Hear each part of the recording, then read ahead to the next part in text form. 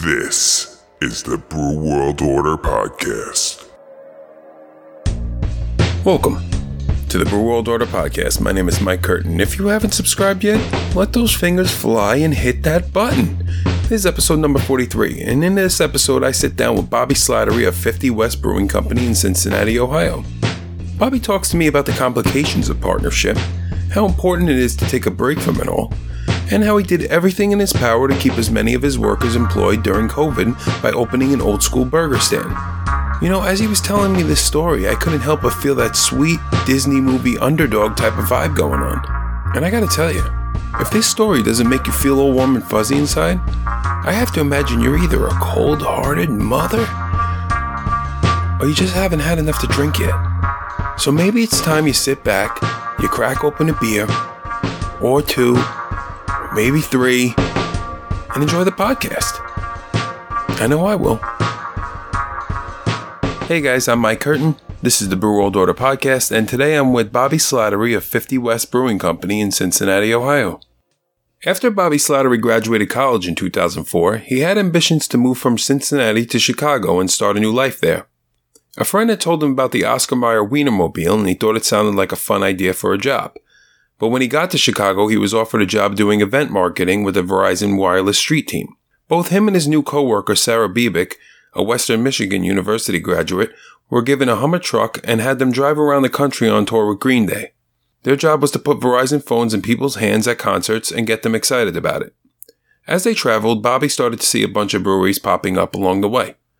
At some point while in Michigan, Sarah tells Bobby he has to see Bell's Brewery and what they do there. It had sparked an interest for Bobby. After they finished their tour with Green Day, Bobby started managing for the same company but was now living in Chicago where he just got engaged to his wife. One day his father called him and asked him if he wanted to come back to Cincinnati and manage a restaurant that he had opened. Bobby moved back and began learning under the tutelage of Wei Chung Yi, who was the general manager at the time. After a couple of years, he felt like he really understood the hospitality industry and started to think about all the breweries that he had visited while traveling. He talked to two of his friends that knew how to brew beer, and they quickly started drafting up plans for opening their own brewery. From there, they got the ball rolling, and in November of 2012, they opened their doors as 50 West Brewing Company. And Bobby Slattery is here with me today. Bobby, how's it going? Mike, I'm great. How are you doing?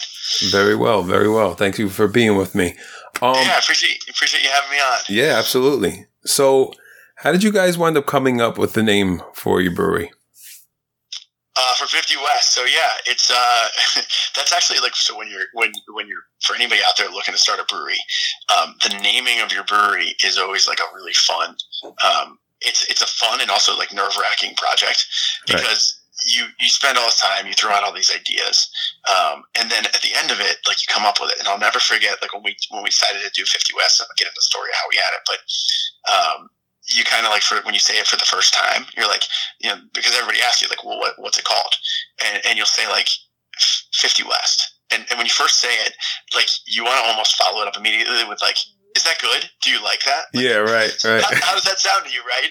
And now, you know, we've been in business since 2012, so, you know, it's 9 years later, and now 50 West is like a thing, and it like means something to people. But the initial stages of it, it's so nerve-wracking to say that out loud, and you're hoping that someone's going to say like, oh, I like that, or like, I give you approval. So, but yeah, so the name came from, you know, our brewery, the initial spot where we started, we have like a campus now. So it's not just, we have multiple buildings with all these different things going on. But the initial building we started in was built in 1827, and it was a wealthy person's home. So like Abraham Lincoln supposedly has slept upstairs. It was like this crazy story. And but out front, so we're looking at all these things that it could possibly be. And there's a road out front of our brewery, and it's Route 50. And we started looking into the history of Route 50. I'm like, oh my God, like this road literally goes all the way across the country, like Ocean City, Maryland, all the way to California. And there's not a lot of, I think there's 50, and maybe I think there's one other road just north that goes all the way across the country. And we love this idea that like we'd be able to name these beers after this road, and there was going to be all this adventure that could take place. Right. We would always say like our business was like a road trip. It's like, you know where the final destination that you want to get to is, but you're not sure what's going to happen along the way. Gotcha. Yeah. And so we we loved that, and the goal was like, hey, we're gonna open this brewery, and then hopefully one day, if we're successful, we'll be able to like take a right out of here and drive all the way to California. And since then we've done the trip. We actually bought a Volkswagen when we first started, and the goal was to get the Volkswagen to drive that across the country, but we ended up catching the first one on fire, just trying to go about 45 minutes north to like an event. And so the idea of driving the Volkswagen across the country has sort of been put on hold. Maybe one day, but for right now, it's we've done the trip in our own cars, but no Volkswagen for now. But yeah, that's 50 West, and that's where the name came from, and ultimately what people know us as today. Right. So when you and your co-owners kind of got together and you were all deciding on opening the brewery, what was that like? What was that moment when it kind of was like, all right, yeah, we're going to do this? I mean, I think we were like, we're doing this. Like, it wasn't like I don't know if there was ever like a should we do it or maybe we should do it. It was just like, hey, we're gonna figure out how to make this happen. Right. And I think the moment that stuck out where it was real was actually like, it was when we opened the doors, and I'll never forget like the crowds just flocking in, and it was like, oh my God, this is real. Yeah, like, right. This is not, I think at first, in like a lot of tap rooms, when we first opened, I think we were open like Friday, Saturday, Sunday, right? Like not open Monday through Thursday, and then we weren't open during the day. And at first it was sort of just this limited thing of sort of like, hey, we'll all kind of keep doing our jobs and we'll figure this out. And then when we opened the doors and the crowd showed up, it was like, oh my God, this is like a thing. Like we can do this. Right. And so that, that was, I remember sitting down in a meeting probably after the first week, and we were all like, all right, this is legit. Like we can't just do this 3 days a week. Like we got to figure out how to run with this and go. And that, I think that was when we knew we had something. And then it just became like, how do we figure it out from there? Right. Yeah. That must've been a surreal moment for you. Yeah, it was awesome. I mean, I think it was special for all of us. And yeah. Right. To look back on it, what it is today. I mean, I think right now we employ about like 120 employees. Wow. And, back then there was 5 of us. you know what I mean? It's crazy to see what's happened over the last 9 years. Yeah, it's impressive. So I know that moment must have been like surreal for you. Was there any other moments that stand out for you that kind of pops out? Like that was the moment for you when you realized the business was going to take off. Yeah, I mean, that was the moment.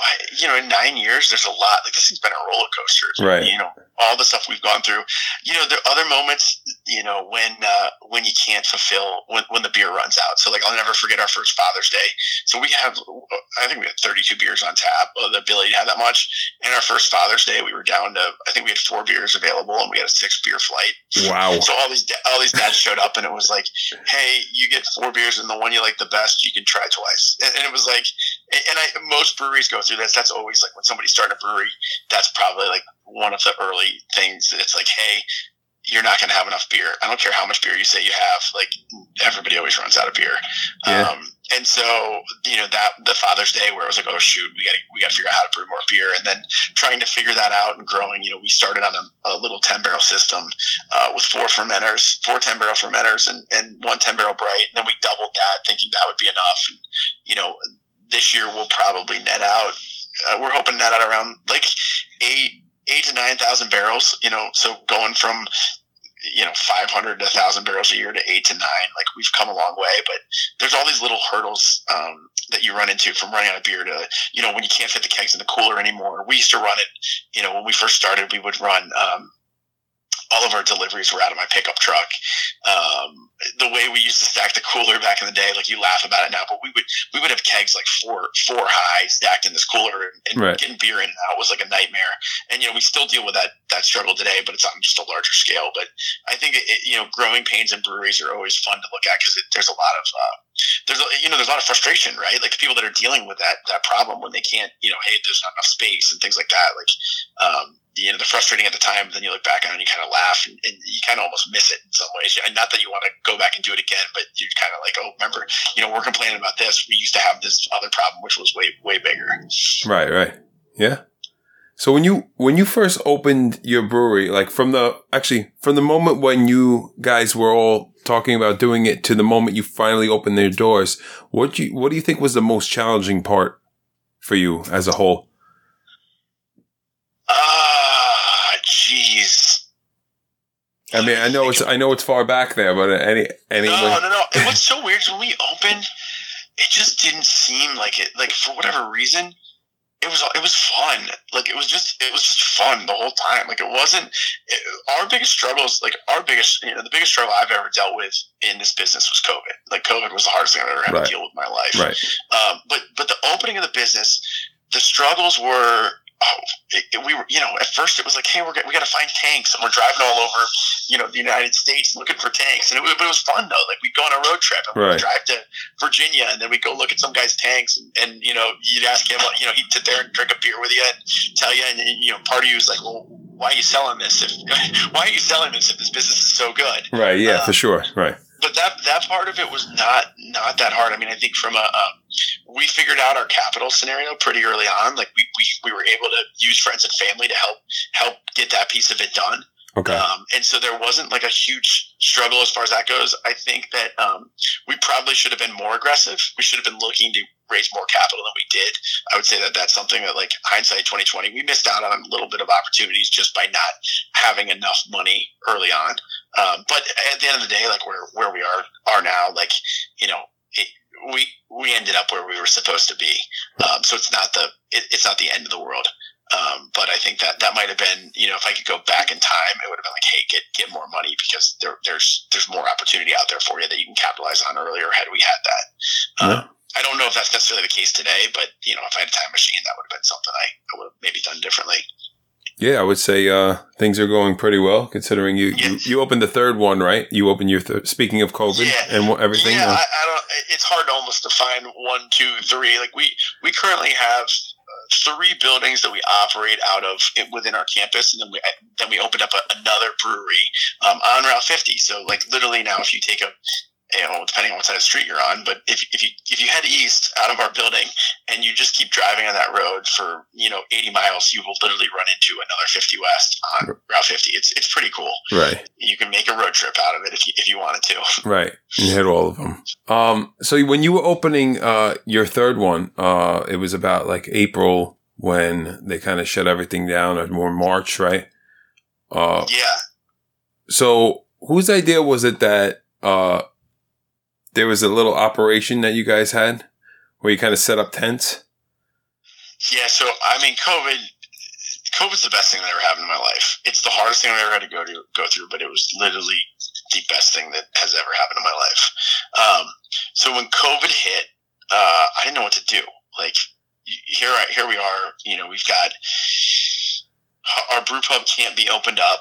We had, I don't know, 40 employees there. Right. So we had laid all the employees off because they couldn't work to earn income, which was horrible. And what we would do is, like, every day I would come into work and I would just watch our revenue stream. It was gone. We had like a little bit coming through distribution. So we just started having to let people go. And it was horrible. It was literally just like every day was a nightmare. Like I stopped sleeping. And it was just this panic of like, what are we going to do? How does this work? When's the world going to come back to normal? Right. Yeah, for sure. And we were in the midst of opening up this thing. We called it the Burger Bar, but essentially it was a tie into our campus that was going to be designed a little bit more towards families. And think of just like a 1950s root beer stand. We were going to open that up within a brewery, like take those two things and smash them together. So very cool. It was cool. It was a great idea. But so COVID hits, and then it's like, all right, well, we can't open something if the government doesn't allow us to be open. And so we're laying people off, and I was down to like, I had 4 restaurant managers that were left, and they at this point they were just cleaning. Like, we were cleaning everything. And we ran out of stuff to clean. And so I was going to have to let them go. And I remember trying to go to bed that night, and I'm like, here these people are. I've watched them like on their hands and knees scrubbing the inside of ovens and just like doing everything they could to just try to keep this place alive. And I was like, we don't have the revenue stream to keep this alive.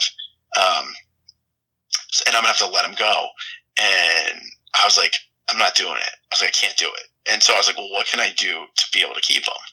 And so the only option was to try to open up this burger stand in the middle, burger root beer stand in the middle of this crisis. Right. And so I started calling my vendors, and I was like, the guy who had to get the sign done, or our food vendor. And this is, I don't know if you remember when it was like, what was the word that they were using? Are you a it was not necessary. Essentials? What's that?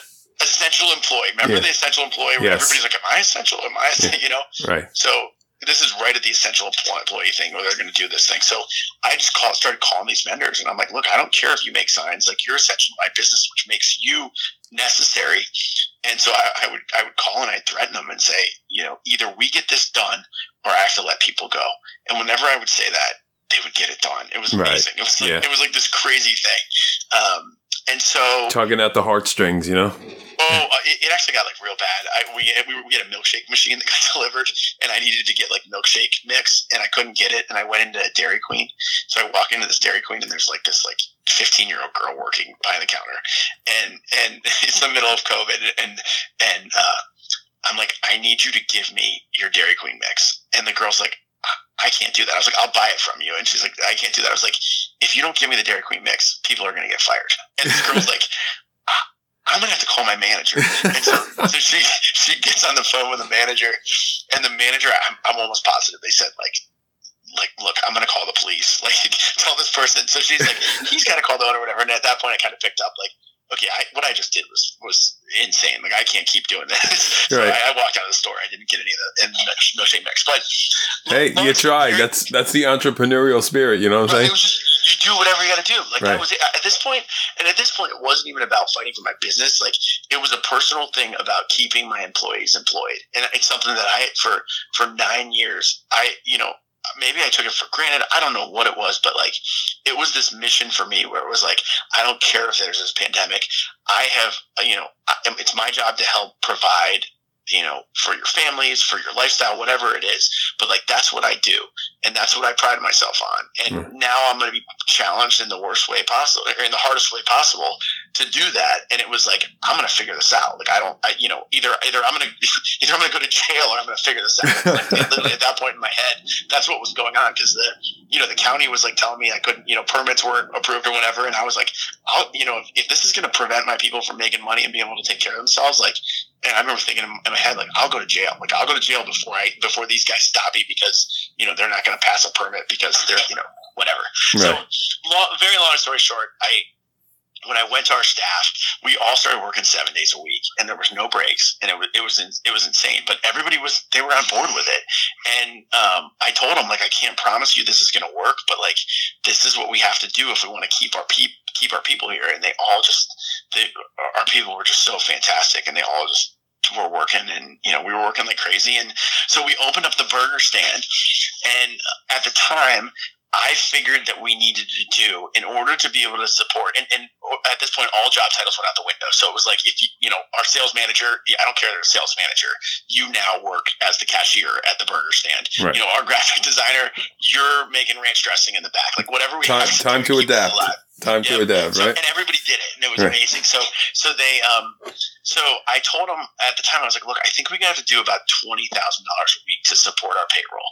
Like, that's the number we need to hit out of this to go burger stand. Like, we were just, and I remember our Max Fram, he's our vice president over here at 50 West, and he started with us as a host way back in the day when we first started, and he's done every job you can imagine here.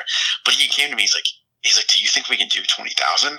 And I was like, honestly, probably not. But at this point, I don't know what else to do. So that's the number we have to hit.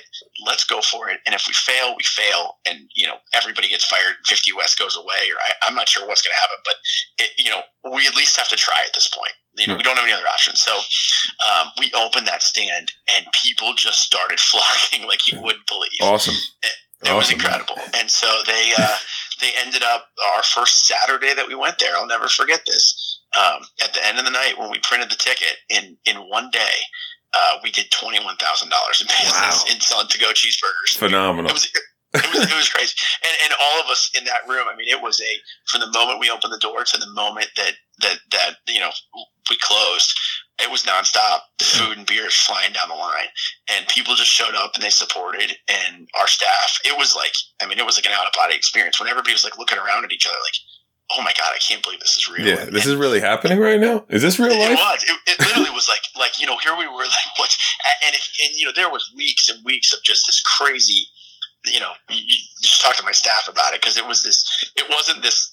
When I talked about the opening of our business and how everything was kind of just like fun and it kind of just flowed perfect, this was the exact opposite. This was like, hey, we think we're open tomorrow. Oh, the fire chief's not letting us open. Hey, we're gonna do to go. Hey, every day was just this chaotic thing, and everybody just rolled with the punches, and we figured it out. And it ended up, today we employ more people than we've ever employed in our life. COVID, we had probably our best financial year ever during the pandemic. Really? And our staff is, I think I'm sitting here in our office, our graphic designers over there. I don't think they want to go back to making ranch dressing anytime soon. No, probably not.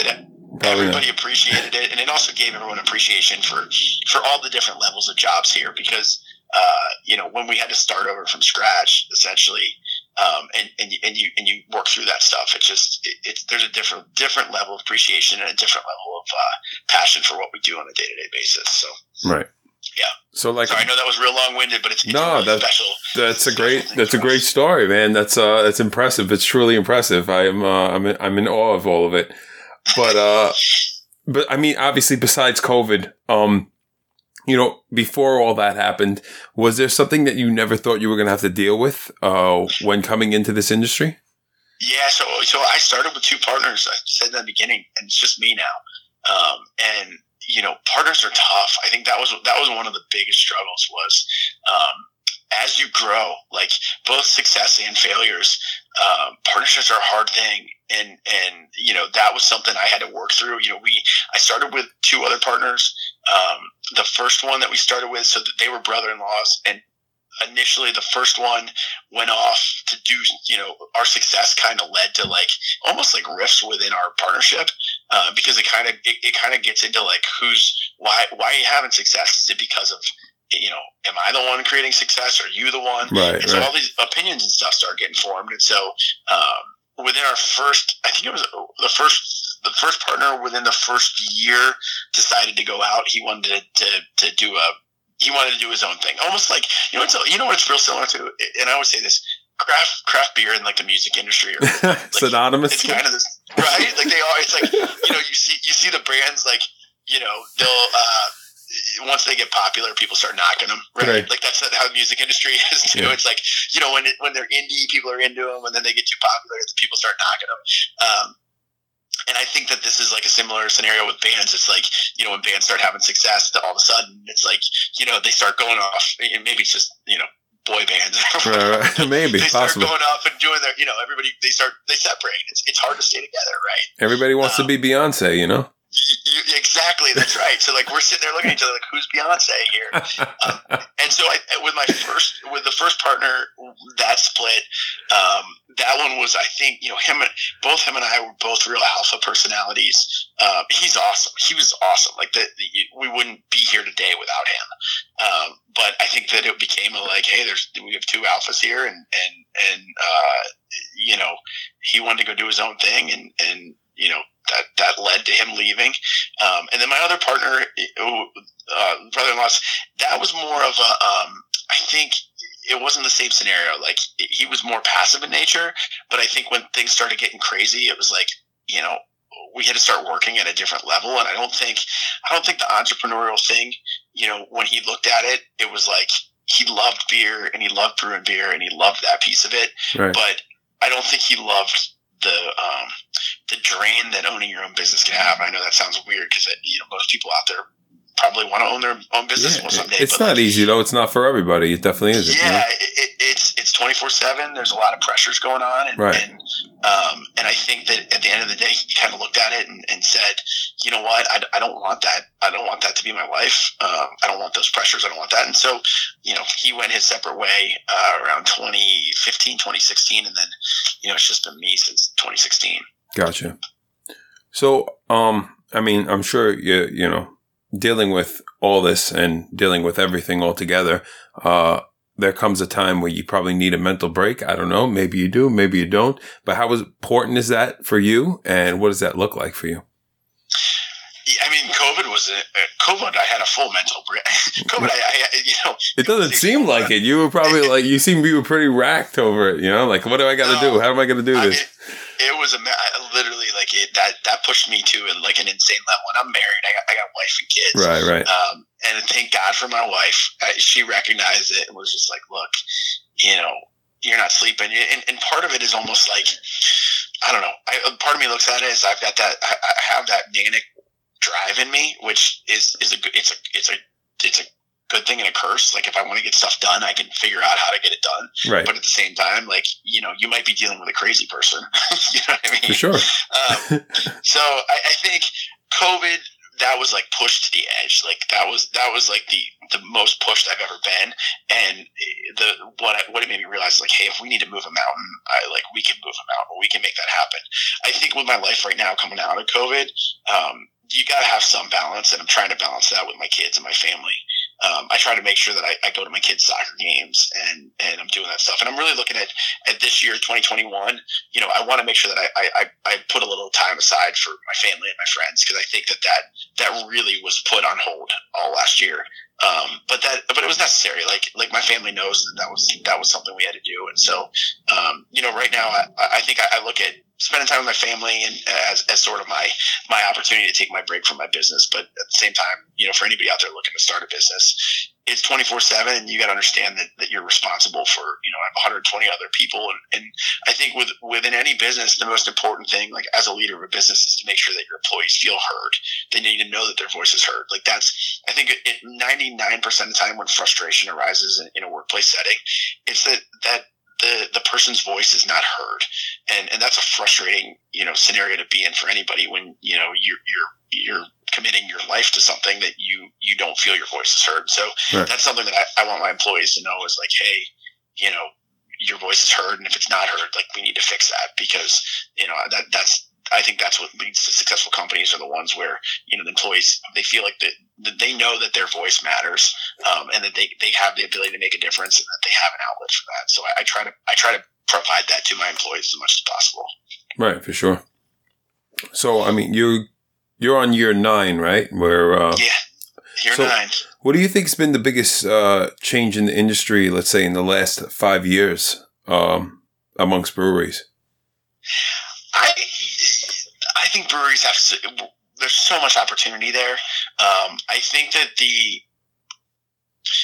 breweries are becoming a lot more, I don't think you can look at something as a brewery anymore, right? Like there's a lot more specialization happening within the brewery space. So when I started in 2012, a brewery meant that you brewed beer, right? Right. And I think in 2012, especially in Ohio, if you brewed beer, that was pretty specialized. Like that was something that people would seek and they'd want to see. And I think in today's world, what you really need to look at is like the idea that you brew beer. That's not enough. You can't just brew, you know, not only do you need to brew a solid product that tastes good, because customers are more educated than ever before. Right. But you need to have an offering to those people, something past beer almost. So, and it doesn't have to be anything crazy. It could just be as simple as like, hey, the community that you live in doesn't have the opportunity. So like, use Chillicothe as an example. When we went there, it was so awesome. That's a small town in Ohio, for those of you guys that don't know. So our second brewery we built, you know, Cincinnati's a relatively large, I mean, we have NFL football, we have Major League Baseball. Right. You know, Chillicothe, Ohio, that's a small town. And what was neat was when we went there, you know, they didn't have a brewery in that town. They had 20,000 people. So their population wasn't even really that educated on beer, not to their own fault, but because they didn't have that ability to go into a place where they could learn about it. Right. Right. Yeah, for sure. So when we went in there, it was all about like, hey, our unique proposition we can offer is we're going to be able to educate this community on craft beer. And that was the same way in Cincinnati when we first started. Now in Cincinnati, I think you have to have some alternative things that you're offering to somebody. So whether that be, our space, we have running groups that run out of here. We run volleyball leagues. We have canoe and kayak livery. We have a bike shop. We have all these unique things that we can provide for people. And I think that if you're looking to open a brewery now, you should be asking yourself that question. My cousin opened up a fairly successful brewery called Zuni Street out in Colorado. And I remember talking to him about it. And I said, well, what's your unique selling proposition? And he goes, well, our beer tastes really good. And I'm like, you got to have more than that. You have to have a little more than that to sell. Yeah, right. Like that's and it can be the taste of your beer, right? Like if you're doing creative, unique things with beer, that can be your unique selling proposition. But just saying that you brew good beer anymore, like that's your barrier to entry. Like that's what gets you in the door, right? Like that's what's going to get the customers there. But what's going to bring them back and all those other things, like you got to be more creative now than ever before. Right. Yeah. I couldn't agree more. So, obviously you love craft beer. What was your gateway beer into the craft beer world? Great Lakes Christmas Ale was the one. That was the first. Great Lakes. Okay. Great Lakes Christmas Ale for me in Ohio was the first. That was like the buzz. That was like the excitement, right? Like I don't know if anyone out there listening. I don't know if you have the ability to get your hands on that beer or whatnot. I mean, nowadays there's so much Great Lakes Christmas Ale around Cincinnati that's not a big deal. But back in the day when that beer would come out, it was like you found it at the store. It was like finding gold, and drinking it. It tasted. You were excited to sit there and drink it because it came out once a year. You couldn't find it, and if you could find it, you got your hands on it. It was like, it was just that special thing. So I think that was the first one that I got excited about. Oberon, we talked about that earlier. That was my, when I was traveling around the country, that was sort of one of those ones that was like, oh wow, this is neat. I think it sounds stupid, but like Blue Moon way back in the day, right? Like it's a commercialized version that's, whatnot. But if you really looked at like what that was doing at the time, that was a different flavor and a different taste, that was sort of moving you down the line. Right. So that was, the first beer that I was like, I'll never forget the first beer that I was like, wow, this is like, there's something special going on here, was Triple Carmelite. When I first had that beer, right. It was like, it's just fancy and sexy. And like, I think that, that was one of the first beers I think that I really like appreciated from a flavor profile standpoint. Like when you get into Great Lakes Christmas Ale, nothing against Great Lakes Christmas Ale, it's a fantastic beer. But I would just say like that was one of the ones that I just looked at that was just like, holy crap, this is a beer that I just drank that just like, this is fancy. This is like really special. Right. If somebody, I'm sure people do this all the time, but if someone came to you and asked you about opening up their own place, what would you tell them? Go for it. Yeah, absolutely. I mean, actually, I take it back. My first question would be, what are you passionate about? Right. I ask that question to everybody that I interview. I always want to know what their passion is. And if you're going to do this, I think that you need to make sure that your passion aligns with it, because it's going to be a lot of time. It's going to be a lot of effort. It's going to be a lot of money. And I think that if you're passionate about that, and I'll use this as an example. I'm not, and this will sound bad, my number one passion in life is not beer. My passion in life is people. And what I love about owning a brewery is breweries bring people together. Tons of them. So I think that's being passionate about beer might not necessarily be the best reason to start a brewery. It could be like that could lead to a lot of success. But what I love is people, and I love learning about people, and I love hearing their story, and I love all things happen. And owning your own business and beer especially, you just get to talk to a lot of people and be around a lot of people and get to learn about those people. And so that's what I love about what I get to do on a day-to-day basis is that ability. I've created an opportunity for myself in life where I get to be around a lot of people and learn about people, and for me that's what drives me, and that's what makes me so happy to be in the position that I am today. Gotcha. So did you happen to have a funny story for us? Oh God, I've got a million funny stories. What's the best one you got off the top of your head? Off the top of my head, geez. Okay, so I can tell the story about when we caught the bus on fire. That was pretty fantastic. All right, awesome. We start our business, right, and I went through this with you earlier here, but when we start our business, 50 West, we get this idea for this Volkswagen bus. And we would drive the bus across the country. It was going to be our mascot, whatever. So we get the bus, and it's literally like people just love it. And we figured out how to outfit it and be able to pour beer out of it. And so I'm at an event, at the end of a long weekend, and the next day we're way on the west side of Cincinnati, which I don't know if you guys noticed, but probably I'd say 45 minutes from the brewery. Long event. We'd serve beer out of this Volkswagen bus. And so the next morning we're supposed to do this corporate outing for Kroger. That's probably about an hour away. And the guy I'm with, I'm there. Somehow I have my 2-year-old son with me at the time. And the other guy I'm with doesn't know how to drive stick shift. And so I'm like, all right, rather than drive the bus back to the brewery, why don't we just take it to the other event? It's the end of the day on a Sunday. And so he didn't know how to drive stick shift. So I'm like, all right, you drive my car with my 2-year-old in it, and I'll drive the Volkswagen. But I would say,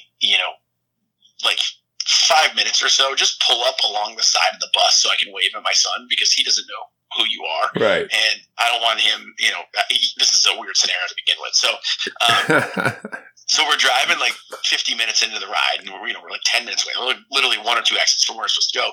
And he pulls up on the side of me, and he starts waving, and I'm waving back. I'm like, why is he doing this now? We're going to be there in a second.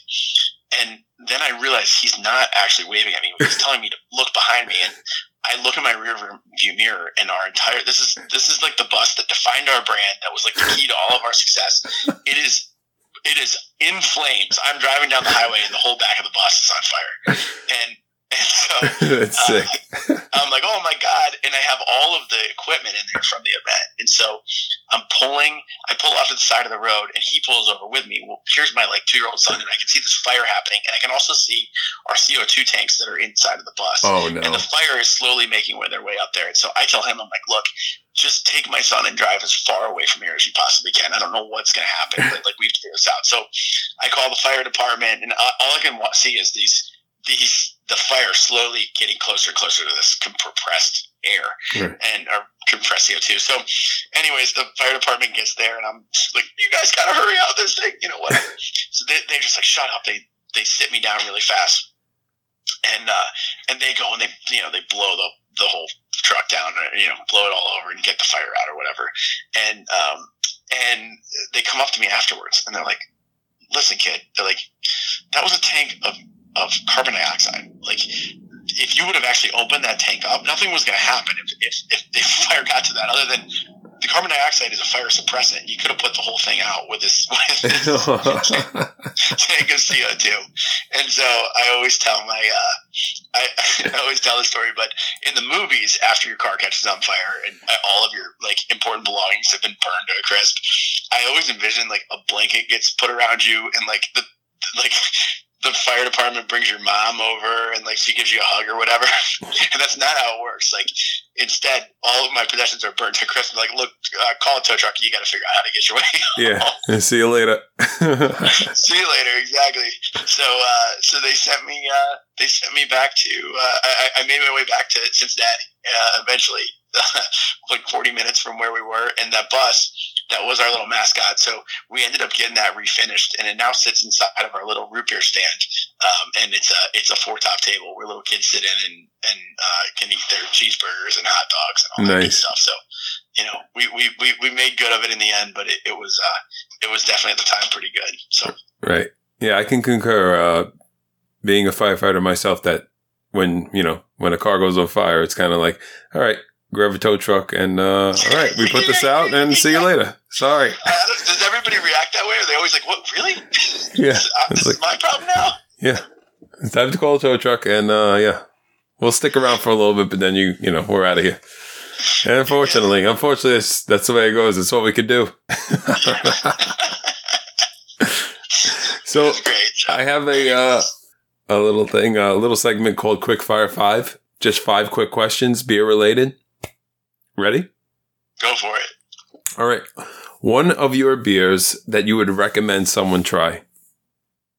Oh God, I always get this all the time. It depends on the weather. It always depends on the weather. Well, if somebody came in the brewery right now. Coast to Coast is our staple. I have to go with that. Okay. Right? Like that's our staple IPA. Yeah, I would go because that's the one I know is going to be available.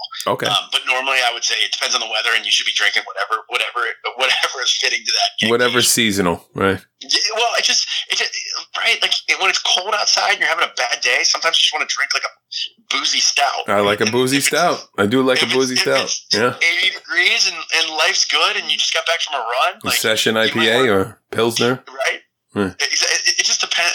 I'm somebody that's a big believer in drinking based on mood. But if you came to 50 West right now and you had to drink a beer, I would drink Coast to Coast because I can promise you it's going to be on tap, and you're going to be happy.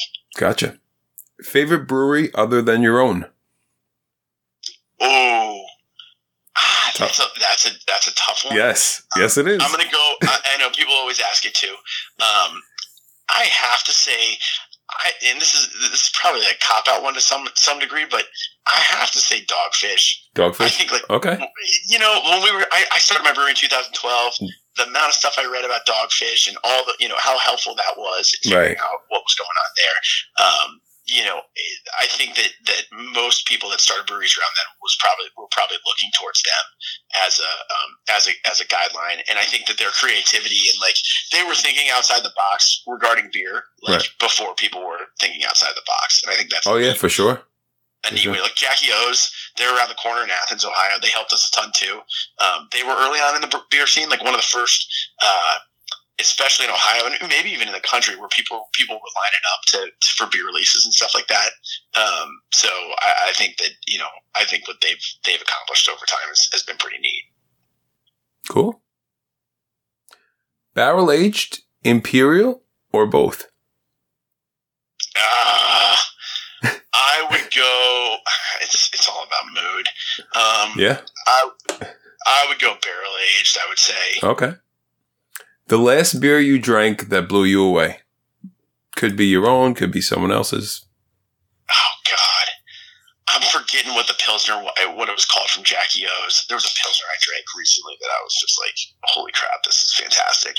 It was just, what I loved about it was I don't know, we talk about this a lot, but you get into the overly fruited hazy IPAs, and you get into the, crazy pastry stouts that are just loaded with flavors, and it was a one-off Pilsner they had that I'm forgetting the name of, but there's something about a really well done Pilsner that just I like it. I think it's sexy. I'm just like, this is fantastic. This isn't you blew me away by loading it with crazy amounts of fruit juice or crazy amounts of adjuncts. It was just like a really well done beer. Right. And I'm sorry that I'm not remembering the name. It was a it's beer. fine. It's fine. Doesn't exist no worries anymore, anyways, or you're gonna have a hard time finding it. So. That's fine.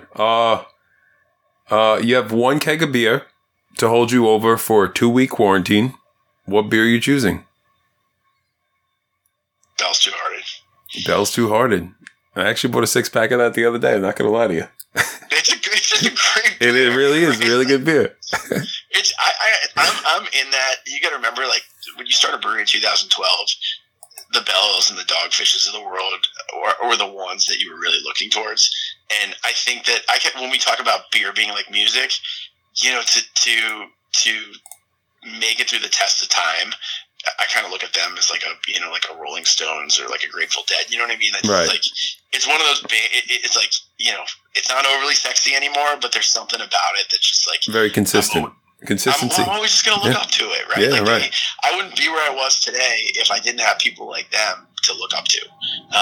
And so I think I fall back into those beers when it comes to these questions you're hitting me with. Yeah. There's one that always